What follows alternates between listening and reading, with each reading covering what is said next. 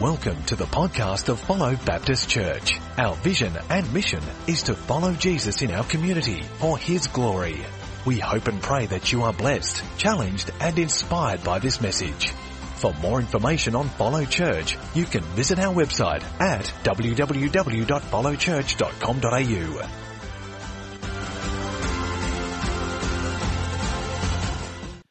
We're going to be continuing our If You Were in the World's Greatest Story series this morning. So we're going to open our Bibles now, and we're continuing to read that great story. We're looking at the book of Matthew today, chapter 1 and verses 18 to 20. So if you want to open up your Bibles to that would be terrific. If you didn't bring a Bible today and you would like one, we have baskets along the aisles filled with Bibles. And if you don't have a Bible at home, that is our gift to you. You may take that and keep it and read it. So, Matthew chapter 1, verses 18 through to 24. This is how the birth of Jesus the Messiah came about. His mother Mary was pledged to be married to Joseph, but before they came together, she was found to be pregnant through the Holy Spirit. Because Joseph, her husband, was faithful to the law and yet did not want to expose her to public disgrace, he had in mind to divorce her quietly. But after he had considered this, the angel of the Lord appeared to him in a dream and said, "Joseph, son of David, do not be afraid to take Mary home as your wife, because what is conceived in her is from the Holy Spirit. She will give birth to a son, and you are to give him the name Jesus, because he will save his people from their sins." All this took place to fulfill what the Lord had said through the prophet. The virgin will conceive and give birth to a son, and they will call him Emmanuel, which means God with us. When Joseph woke up, he did what the angel of the Lord had commanded him and took Mary home as his wife. But he did not consummate their marriage until she gave birth to a son, and he gave him the name Jesus. Amen. Welcome, Luke. Well, thank you, Hayden. I need to start with an apology today. I don't have an acrostic poem in my sermon. I have one in the kids' talk and in the kids' presentation, but I haven't got one. But I have got a saying that I need your help with. And the saying is this: behind every great man is a woman rolling her eyes. That's right. In my household, there's 4 women rolling their eyes, but the saying goes, behind every great man is a great woman. Some people say behind every great man is an even greater woman, and that's probably true in our household. But as we read through the gospel accounts, we read about a great woman, Mary. We talked about her last week and some of the things that made her a great woman. But there's also a great man, and it's her husband, Joseph. In the gospel accounts of Jesus' birth, the primary focus is usually on Mary as the mother of Jesus. And last week we explored some of the reasons why she was such an incredible woman.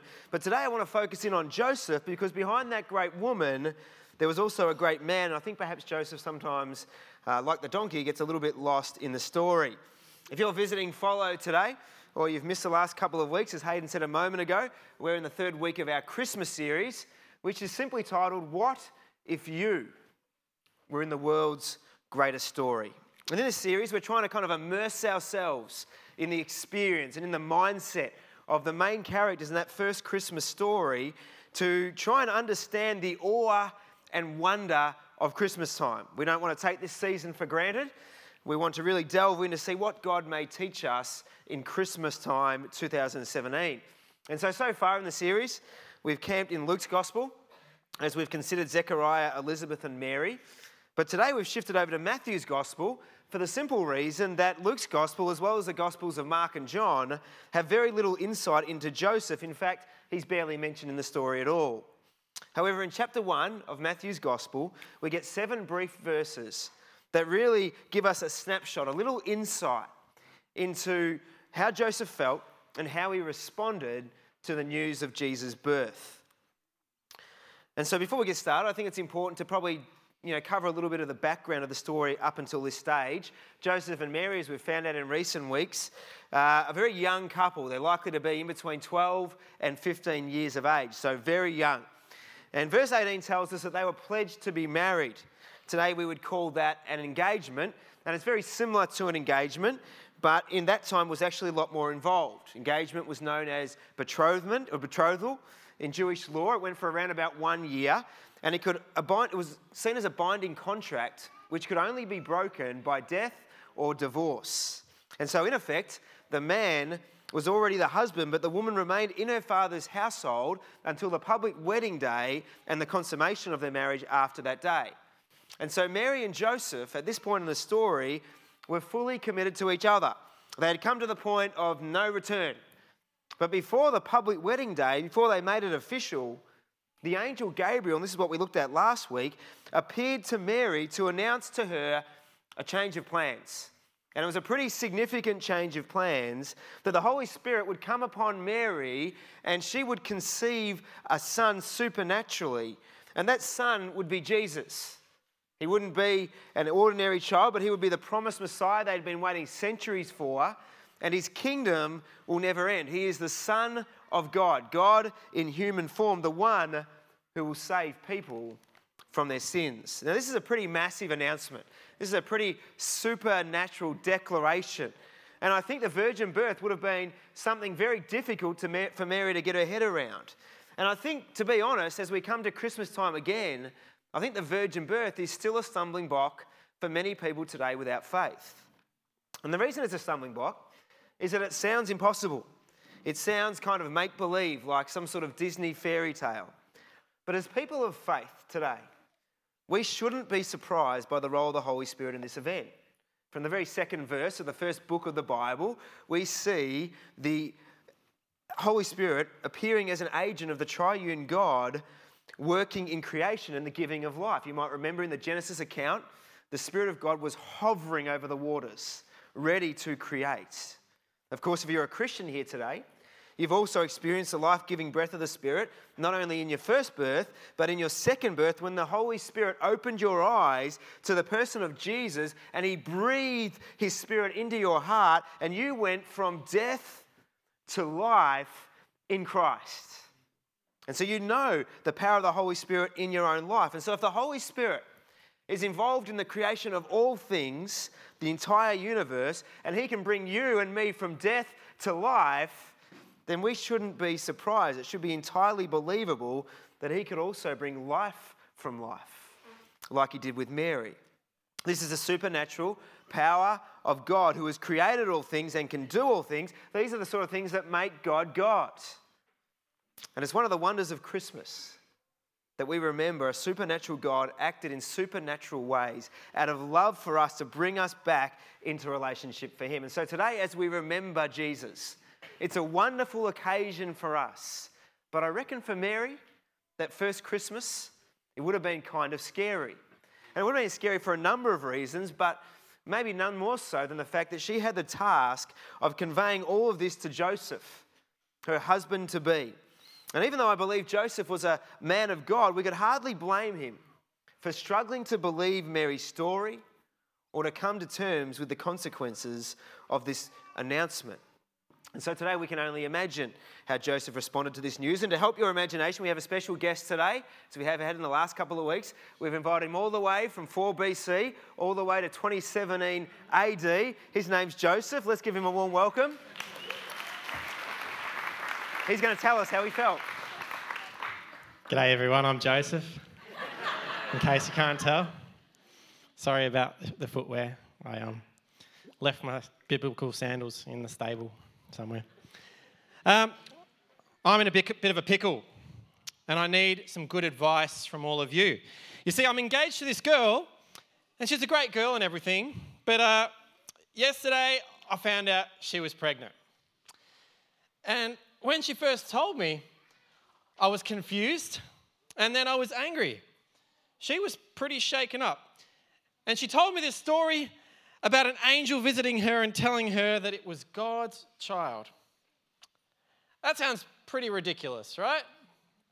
Now, I know it's not my baby, but at the same time, she's not really the type to sleep around. Do you think she's lying to me? Is there some guy that I don't even know about? I really thought I understood this girl, but an angel, God's child? It just seems a bit far-fetched. Look, all I know is I don't want to be caught up in this scandal. I've got my whole life ahead of me. And I don't want to deal with an illegitimate child and everything that goes along with that. But what do I do about Mary? She's got so much to live for. And what if she is telling the truth? Look, here's what I think I'll do. I'll keep it quiet. Who knows what could happen to Mary if I expose her publicly? It'd be the end of her reputation. It might even be the end of her life. So I'm just going to divorce her quietly, I think. Maybe just tell her to get away from all of this. And whatever is going on, it's something that I don't want to be a part of. Thank you, Joseph. Who would have known that Joseph looks like Hayden, our service host? But as it turns out, that's the way it is, and they both like girls called Mary, so that works out really well. But you can sort of see from Hayden, aka Joseph, you can see some of the emotions. He's still yelling stuff out there, but you can still see some of the emotions that perhaps he would have felt. Maybe anger, disappointment, doubt, fear, confusion, stress, anxiety, all the things that normal people would feel in a situation like this. But I think as we look at Joseph in this passage today, there's also some things that we can really learn from him. And so today I'm going to primarily address the men. For obvious reasons, Joseph was a man. But women, don't tune out today, because the end result of this sermon, if you're not married, could be a better future husband. If you are married, heaven forbid, it could be a better present husband, because today there's a lot of stuff that men can learn, but I think in all seriousness there's a lot of stuff that all of us can learn from Joseph's example. Joseph, the first thing I want to say about Joseph is this, is that Joseph was tough. Now in our culture, being tough, particularly for men, is seen as a badge of honour. We look at our heroes and they're usually footy players or UFC fighters or, men in those action films like Braveheart or Gladiator. And you don't, meet many men who say, my favourite actor is Hugh Grant. Even if he is charming and delightful and awesome, like my dad tells me that he is. I love throwing Dad under the bus. When I've got the microphone, it's great fun. But not many people see a guy like Hugh Grant as their hero. They see these big, strong men, and we say things like real men don't cry. And, we're in a society where there's things like coward punches, where there's men walking around the streets trying to prove that they are, in inverted commas, for those listening on the podcast, tough. And so they go around punching innocent, unsuspecting people. We see Facebook and we get a glimpse of what a lot of men are like, where there's constant abuse on the computer from what we know as keyboard warriors who threaten and demean others with all sorts of offensive language. And we talk about men trying to prove that they're a man. We want to show our strength, and we're certainly not going to show any sign of weakness because we're men. Ooh, ooh, ooh. And that's what people see as manhood. That is what it is to be tough. In our society, many people think that's what it is to be a man. It probably goes without saying this morning, but I don't endorse those things as the things that will make you tough. In fact, I think in most of those cases, it simply proves one of two things. Either you're very insecure in your manhood or you're a complete idiot. And that's basically the two things that it proves when you do many of those things. And that's not the kind of tough this morning that I'm talking about. What I mean when I say tough men, I'm talking about men who would make tough decisions based on their convictions. I'm talking about men who stand firm on God's word when it's tempting not to. I'm talking about men who have genuine faith and they will follow God no matter what. I mean leading by example. These are the kind of tough that I think God wants us to be. And we live in a world, I don't know if you've noticed this, just got to watch the news tonight if you haven't, but we live in a world where there are too few men who are willing to step up into the type of men that God has created us to be. And so we see the news and there's brokenness in families and divorce. We see domestic violence, which is at absolutely epidemic proportions in our neighbourhood. It's one of the worst places in Australia for domestic violence, right here in Cardinia and Casey Council Shires. We see people fighting and constant conflict and strife. And I think a lot of it happens because there's a void of men who are willing to honour God. And so what are we going to do about that? How are we going to fill that void? What's going to change that in our region? Well, I believe that I'm looking at the answer this morning. I'm looking at a group of men, you and me, who are called to stand up and be the men that God's called us to be, standing on our godly convictions, even if it costs us everything. And Wayne agrees with me, and that's awesome. And hopefully by the end of this message, some of the rest of you will as well. But God is calling us to be those kinds of men. And in this story, we see Joseph's toughness, and it can be a great example for us. And we see it pre-angel, and we see it post-angel. In this passage, it's very clear that Joseph loves Mary. I don't think we could debate that from a quick reading of those verses. He has committed his life to her. They are pledged to be married. His actions towards her are loving actions. But after the angel's announcement, despite his strong feelings of love for Mary, he showed that he was strong enough to stand on his convictions. I think a lot of the time in our lives, we are ruled by our emotions. And if there was a hierarchy in our life and there was a king at the top of that hierarchy, I think if we're honest with ourselves, emotions is often the king of our lives. And so we tend to allow our emotions to rule over our convictions. If we had an honest reflection today, if we took stock of our lives, I think the majority of us would see that many situations in our lives demonstrate this, that our convictions actually bow down to our emotions. We have it upside down a lot of the time. And so we may have a biblical view on a particular issue, but we don't want to be unpopular, so we'll simply say nothing, or even worse, we'll just go along with the majority and our feelings will rule over our convictions. We may want to save ourselves for sex within a marriage relationship. But we meet someone and it's all lovey-dovey and we feel they're amazing, and so we don't wait, and our feelings rule over our convictions. We know Christian fellowship's important to gather regularly with the people of God, but sometimes we just don't feel like it, and so our feelings, our emotions rule over our convictions. We know what the Bible says about conflict resolution, that if we have an issue with someone, we should go straight to them.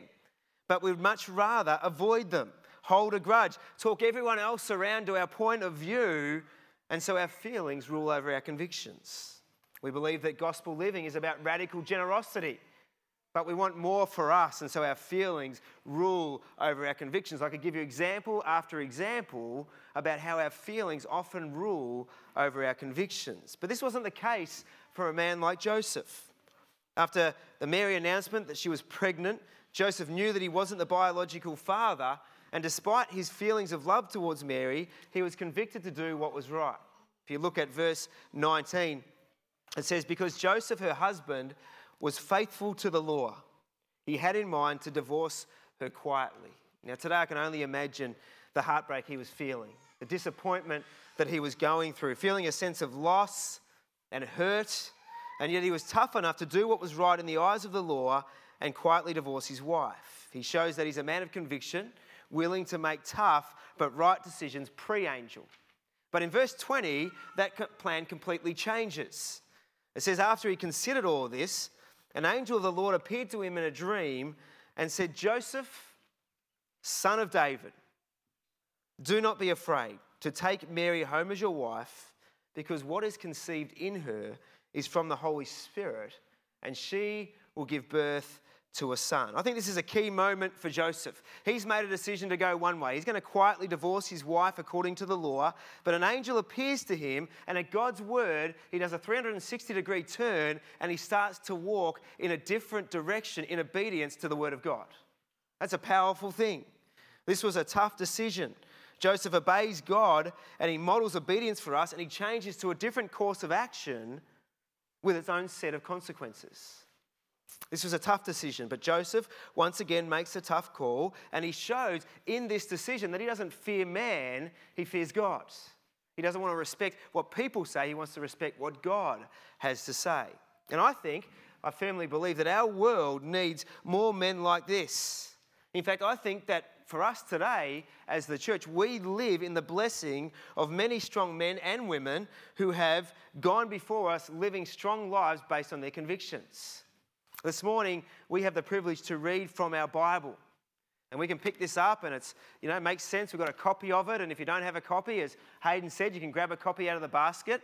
And so no one has to leave this place today not owning a Bible. And my guess is that most of us have multiple Bibles.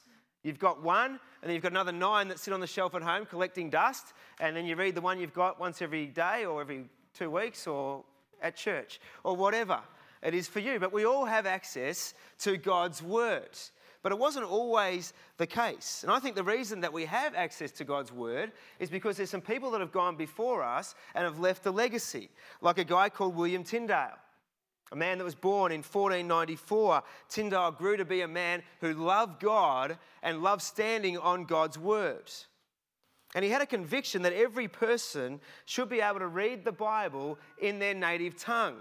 And for us, that's a no-brainer. Of course, we want to read the Bible in English or whatever nationality we are. That just makes sense. But in Tyndale's day, that was not a popular view.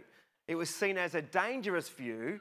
And in the end, his work in Bible translation actually led to him being executed, because many people thought the Bible should never be translated out of its original language.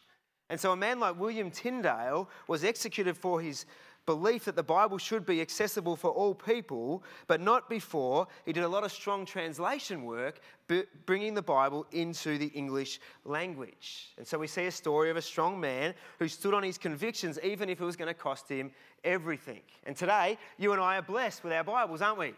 We can read them every day. We can get to understand who God is and what he's done for us. And it's a wonderful blessing to be able to easily access God's word.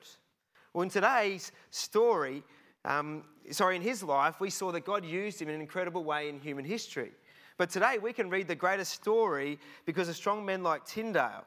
But Joseph too today, in today's passage, role models what it is to be a strong, godly man. And because of his willingness to be strong and stand on God's word, he's not only an influential man in human history, but he became an influential man in salvation history.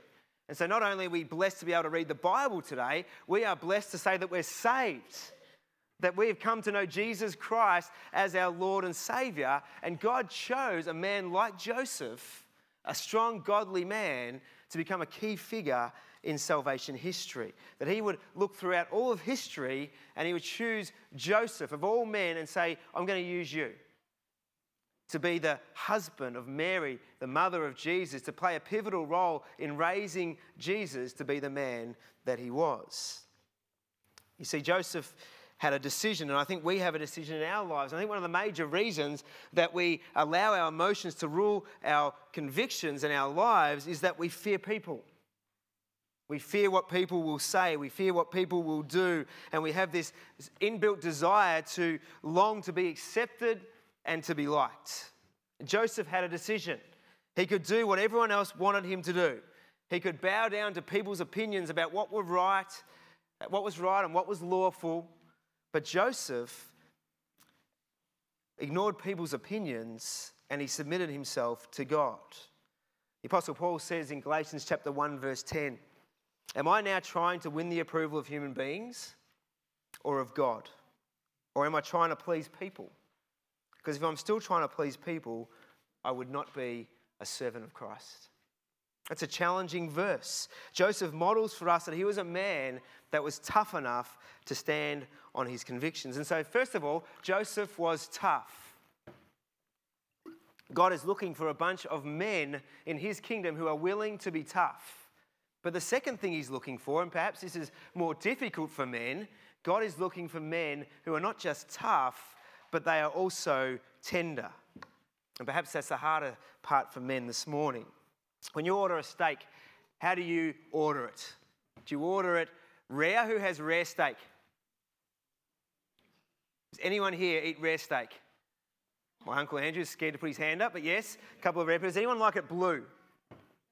Blue? Yeah, Heather's pointing to Andrew again. A couple of people like it blue. Take a mental note of these people. If you get caught on a deserted island, you do not want to be with these people. Because the second they get hungry and the sun touches your skin, they will kill you and they will eat you. There's no doubt about it. Who likes their steak medium? Just a little bit of blood, maybe a random potato floating on the plate in the blood. Yeah, some people like it medium. Who here likes it well done? All the normal people have their hand up. These are my brothers and sisters in Christ. They don't want any pink. They don't want any potatoes floating past in blood. They want their steak well done. What about vegans and vegetarians? Now, if you do get caught on a deserted island, you want to be caught with Johanna because she won't eat you. But when you get hungry, you can eat her. And so these are the people you want to be stuck on a deserted island with, vegetarians and vegans. But when it comes to steak, people like their steak different ways, don't they? All the way from tough to tender, and, that's generally acceptable for some people. And that's fine. But there's a misconception in our world, isn't there, that particularly for men, you can only be one or the other. You're either tough or you're tender. And if you're tough, you can't be tender. And if you're tender, then you can't be tough. Well, today I want to propose that to be a man of God, you actually at times need to be both. You need to be both tough and tender. On the new U2 album, there's a song called There Is a Light. And Bono says in one of the lines, he says, "Are you tough enough to be kind?" I love that line. Are you tough enough to be kind? I'm just going to change it a little bit today. And I'm going to ask you the question, are you tough enough to be tender? Are you tough enough to be tender? Joseph was tough, but he was tender. And we see it in a couple of ways. Firstly, I think he was tender-hearted towards Mary, even in the planned divorce. In verse 19, it says, because Joseph, her husband, was faithful to the law and yet did not want to expose Mary to public disgrace, he had in mind to divorce her quietly. I think Hayden captured those emotions in his little talk before. And assuming that Joseph didn't believe Mary's story at first, which I think is a fair assumption considering the planned divorce, we can only imagine he would feel angry and betrayed. If you've ever seen a person in our culture that is betrayed by a husband or wife, you will see that it doesn't take long to turn pretty nasty and pretty ugly. You'll probably notice that many people get bitter. They want everyone to know about it, and perhaps they even want revenge. There's a saying that says, hell hath no fury like a woman scorned, but let me tell you, my experience is that men are just as bad, even worse at times. We don't like being mistreated and betrayed, and so we can imagine how Joseph must have felt. But as we look at the passage today, there's not even a hint of any of that from Joseph. In verse 20, in the Old Testament, people were stoned for adultery. But by Jesus' time, the majority of instances were handled according to the principle of Deuteronomy 24, verse 1, which states, if a man marries a woman who becomes displeasing to him because he finds something indecent about her, he writes her a certificate of divorce, gives it to her, and sends her from his house. And this is what commonly happened in Jesus' day, but there were still two ways you could do that. The first way is that you could take her to a public trial, where you would bring forth all the accusations against her, you would drag her name through the mud, and you would subject her to public disgrace, making sure everyone knew what she had done wrong. And in that way, you would exact revenge on your wife who had strayed. And that was the most common method of divorce. But there was a second, less common method, but just as legitimate, and that was that you could simply call two witnesses and divorce your wife quietly. Now, because of Joseph's love for Mary, we see that he chose the less common but more tender-hearted approach. He didn't act out of his hurt, but instead he acted out of love for Mary, not wanting to subject her to public disgrace. And so we see his tenderness towards his wife-to-be. But I think the more important way in this passage that he was tender-hearted was in his posture towards God. My granddad is a very tough guy. He used to fly the bombers in World War II, and he was part of a generation of men that went to war and they saw horrific things, and they came back and they never really talk about it, and they never really show emotion, and they're just really tough, hardened, battle-weary men. Have you noticed that? And this is what men were like in World War II. And my granddad, growing up, I never saw any emotion. I love my granddad. He's a great example in many ways, a very godly man, but I never saw any tears welling up. I never saw any emotion whatsoever. But a year and a half ago, our daughter Taylor was baptised at the last venue, and Granddad came along, and at the end of the service I saw him walking towards me, and for the first time in his life that I had seen, his eyes welled up with tears and they started to run down his cheek.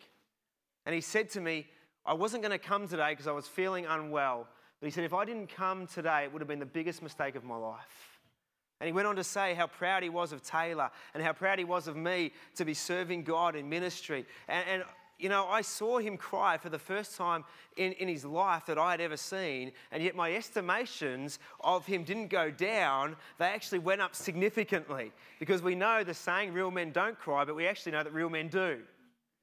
And that day, my admiration for Granddad went higher. A couple of months ago, our Nana died. And once again, I saw the emotion in Granddad, and he was ashamed and embarrassed that he cried. And I said to him, it's nothing to be ashamed of, it just showed that you loved. You loved your wife in an incredible way. And once again, my estimations of him went up to see him as an even more godly man than I'd ever known before.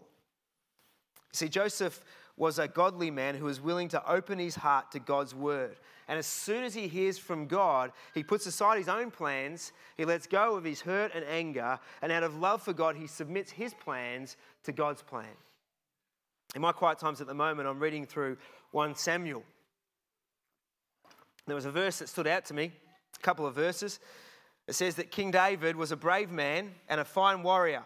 He speaks well and he's a fine-looking man, and the Lord is with him. And it reminded me of me, but that's not the verse I want to talk about this morning. That was a joke. I talked about humility last week. Very important. The verse that struck out was actually around Saul. And Saul had recently been made king of Israel. And this is what it says. It says, Saul also went to his home in Gibeah, accompanied by valiant men whose hearts God had touched. I love that. Valiant men whose hearts God had touched. These were valiant men. They were tough, uncompromising warriors, and yet they had tender-hearted hearts that are open and have been touched by the living God. And what it says to me is this, that tough and tender aren't mutually exclusive, but if we look at the greatest characters in Scripture, they actually go hand in hand. They're like Siamese twins. To be tough and tender is to be a godly man. Of course, that was King Saul's greatest problem, that he was tough, but he was not tender-hearted towards God or towards other people. But the one that came after him, King David, he made many mistakes, but he was, from the very start, a man who was said to be a man after God's own heart. He was an incredible man, strong and courageous, a man of conviction, a great and godly leader, a warrior, but he was also a worshipper. He was tough, but he was also tender. He would lead his men into battle, but he was quick to fall to his knees in prayer. He made many mistakes, but he was quick to repent. Jesus, of course, is the ultimate example of a man who was tough and tender. And we see it in his life. He didn't mince his words. Have you ever noticed that about Jesus? You know, Jesus, meek and mild? Not all the time. He talked to the religious hypocrites and he said, you brood of vipers. And he says, you take young men and you turn them into twice the sons of hell that you are. That's pretty strong words. That's a pretty tough guy who was willing to stand on his convictions and say the truth no matter what. What Jesus carried for us was extraordinary. He endured ridicule, persecution, pain and loss. He stood up against the religious hypocrites of the day. He spoke truth with power. He sweat drops of blood. He hung on a cross on our behalf. He was incredibly tough. He was uncompromising. He was bold. And yet in the shortest verse in all of Scripture, it simply says these words. It says, Jesus wept. Jesus wept. It says he looked upon the crowds. He had compassion on them because they were harassed and helpless, like sheep without a shepherd. Joseph, in today's text, was tough and tender, and because of his tenderness towards God, he was willing to be obedient to whatever he asked, no matter what it cost. In verse 20, it says, an angel of the Lord appeared to him in a dream and said, Joseph, son of David, do not be afraid to take Mary home as your wife, because what is conceived in her is from the Holy Spirit. She will give birth to a son, and you are to give him the name Jesus, because he will save people from their sins. Verse 24, when Joseph woke up, he did what the Lord had commanded. The angel of the Lord had commanded him, and he took Mary home as his wife. But he did not consummate their marriage until she gave birth to a son, and then he gave him the name Jesus. What we see here in Joseph's life is complete tender-heartedness towards God, manifesting in unwavering obedience to his word. It's tough to obey God's word. But let me tell you, men here today, it takes as much tenderness as it does toughness to be willing to be obedient to the word of God. Last week we spoke of Mary's humility, that she was simply a humble servant used by God. Today we see Joseph, who was also simply a humble servant. He was a tradie in a town with no reputation whatsoever. He lived in a normal house from a normal family, and God looks at Joseph, that normal, average, everyday bloke, and he says, you're my man. You're the man I'm going to choose for this role, to be Mary's husband, to raise Jesus as your own son. And what's recorded eternally about Joseph here in this story is the greatest recommendation we can ever get from God. You get to the end of your life and your funeral happens and people say nothing about you except these words, It would trump anything else, any other achievement we could ever have in life. And it simply says this: Joseph did what the Lord commanded him. Joseph did what the Lord commanded him no matter what. Joseph is a stellar example of godliness. He was tough and he was tender. Today I want to challenge all of us here today, and I want to start by asking you the question: are you tough enough? Are you willing to stand on God's word no matter what it costs? Because the time is coming, church, when it's going to cost something.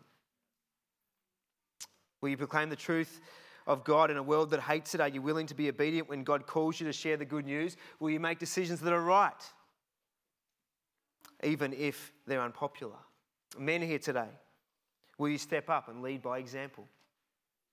Will you avoid being absent fathers in your family, but instead be willing to love your wife, encourage, support, and guide your family? Are you tough enough? Perhaps a more challenging question for men this morning is, are you tender enough? Are you tender-hearted towards others? Or has your heart grown a little apathetic, or perhaps a little hard? Is your heart open to God and his words to you? Will you follow him no matter what? Men, are you tender-hearted enough to lead your families through self-sacrifice and unconditional love? Will you love them and support them through all the seasons of life, like many of you promised on your wedding day? Men who aren't yet married, young men, will you be Christ's representative in this world, in your workplaces, in your schools, in your universities, in your lives? Are you prepared to be valiant men whose hearts have been touched and continue to be touched by God? Men and women, God's people are most effective and most like Christ when they are tough and when they are tender. I believe this is the kind of men and the kind of people that God is calling us to be, and I pray that Follow will have men and women who live these kind of lives, complementing and serving each other for the glory of God. And if we do, I believe that we will also find ourselves stepping into the world's greatest story. And just like God did with Joseph and Mary, God will use us to do incredible things for him. Because his story is not finished. It's still being written, and he calls you and me to be part of it. Let's bow our heads and we're going to pray. Lord God, every week we thank you for your word, because it's so challenging and it's so confronting and it's so encouraging and it's so life-changing. And Lord, we want to thank you today for the example of not only Jesus, but the example of the characters in this first Christmas story. Lord, we want to thank you for Mary last week and Zechariah and Elizabeth, but today we want to thank you for Joseph. We thank you that he was a man that role modeled so many helpful things to us. And most of all, Lord, I want to thank you that he was a tough man, willing to stand on his convictions no matter what it cost and no matter what people thought. But Lord, I want to thank you and praise you too that he was a tender man towards his wife and towards other people, and most of all, a tender-hearted man towards you. Lord, I pray that our hearts would be open to you, that we would be tender-hearted, that you would continue to shape and mold us for your glory, that we would be people that would know you, that would become more like you, and we would share you with the rest of the world. And we pray this today in Jesus' name. Amen.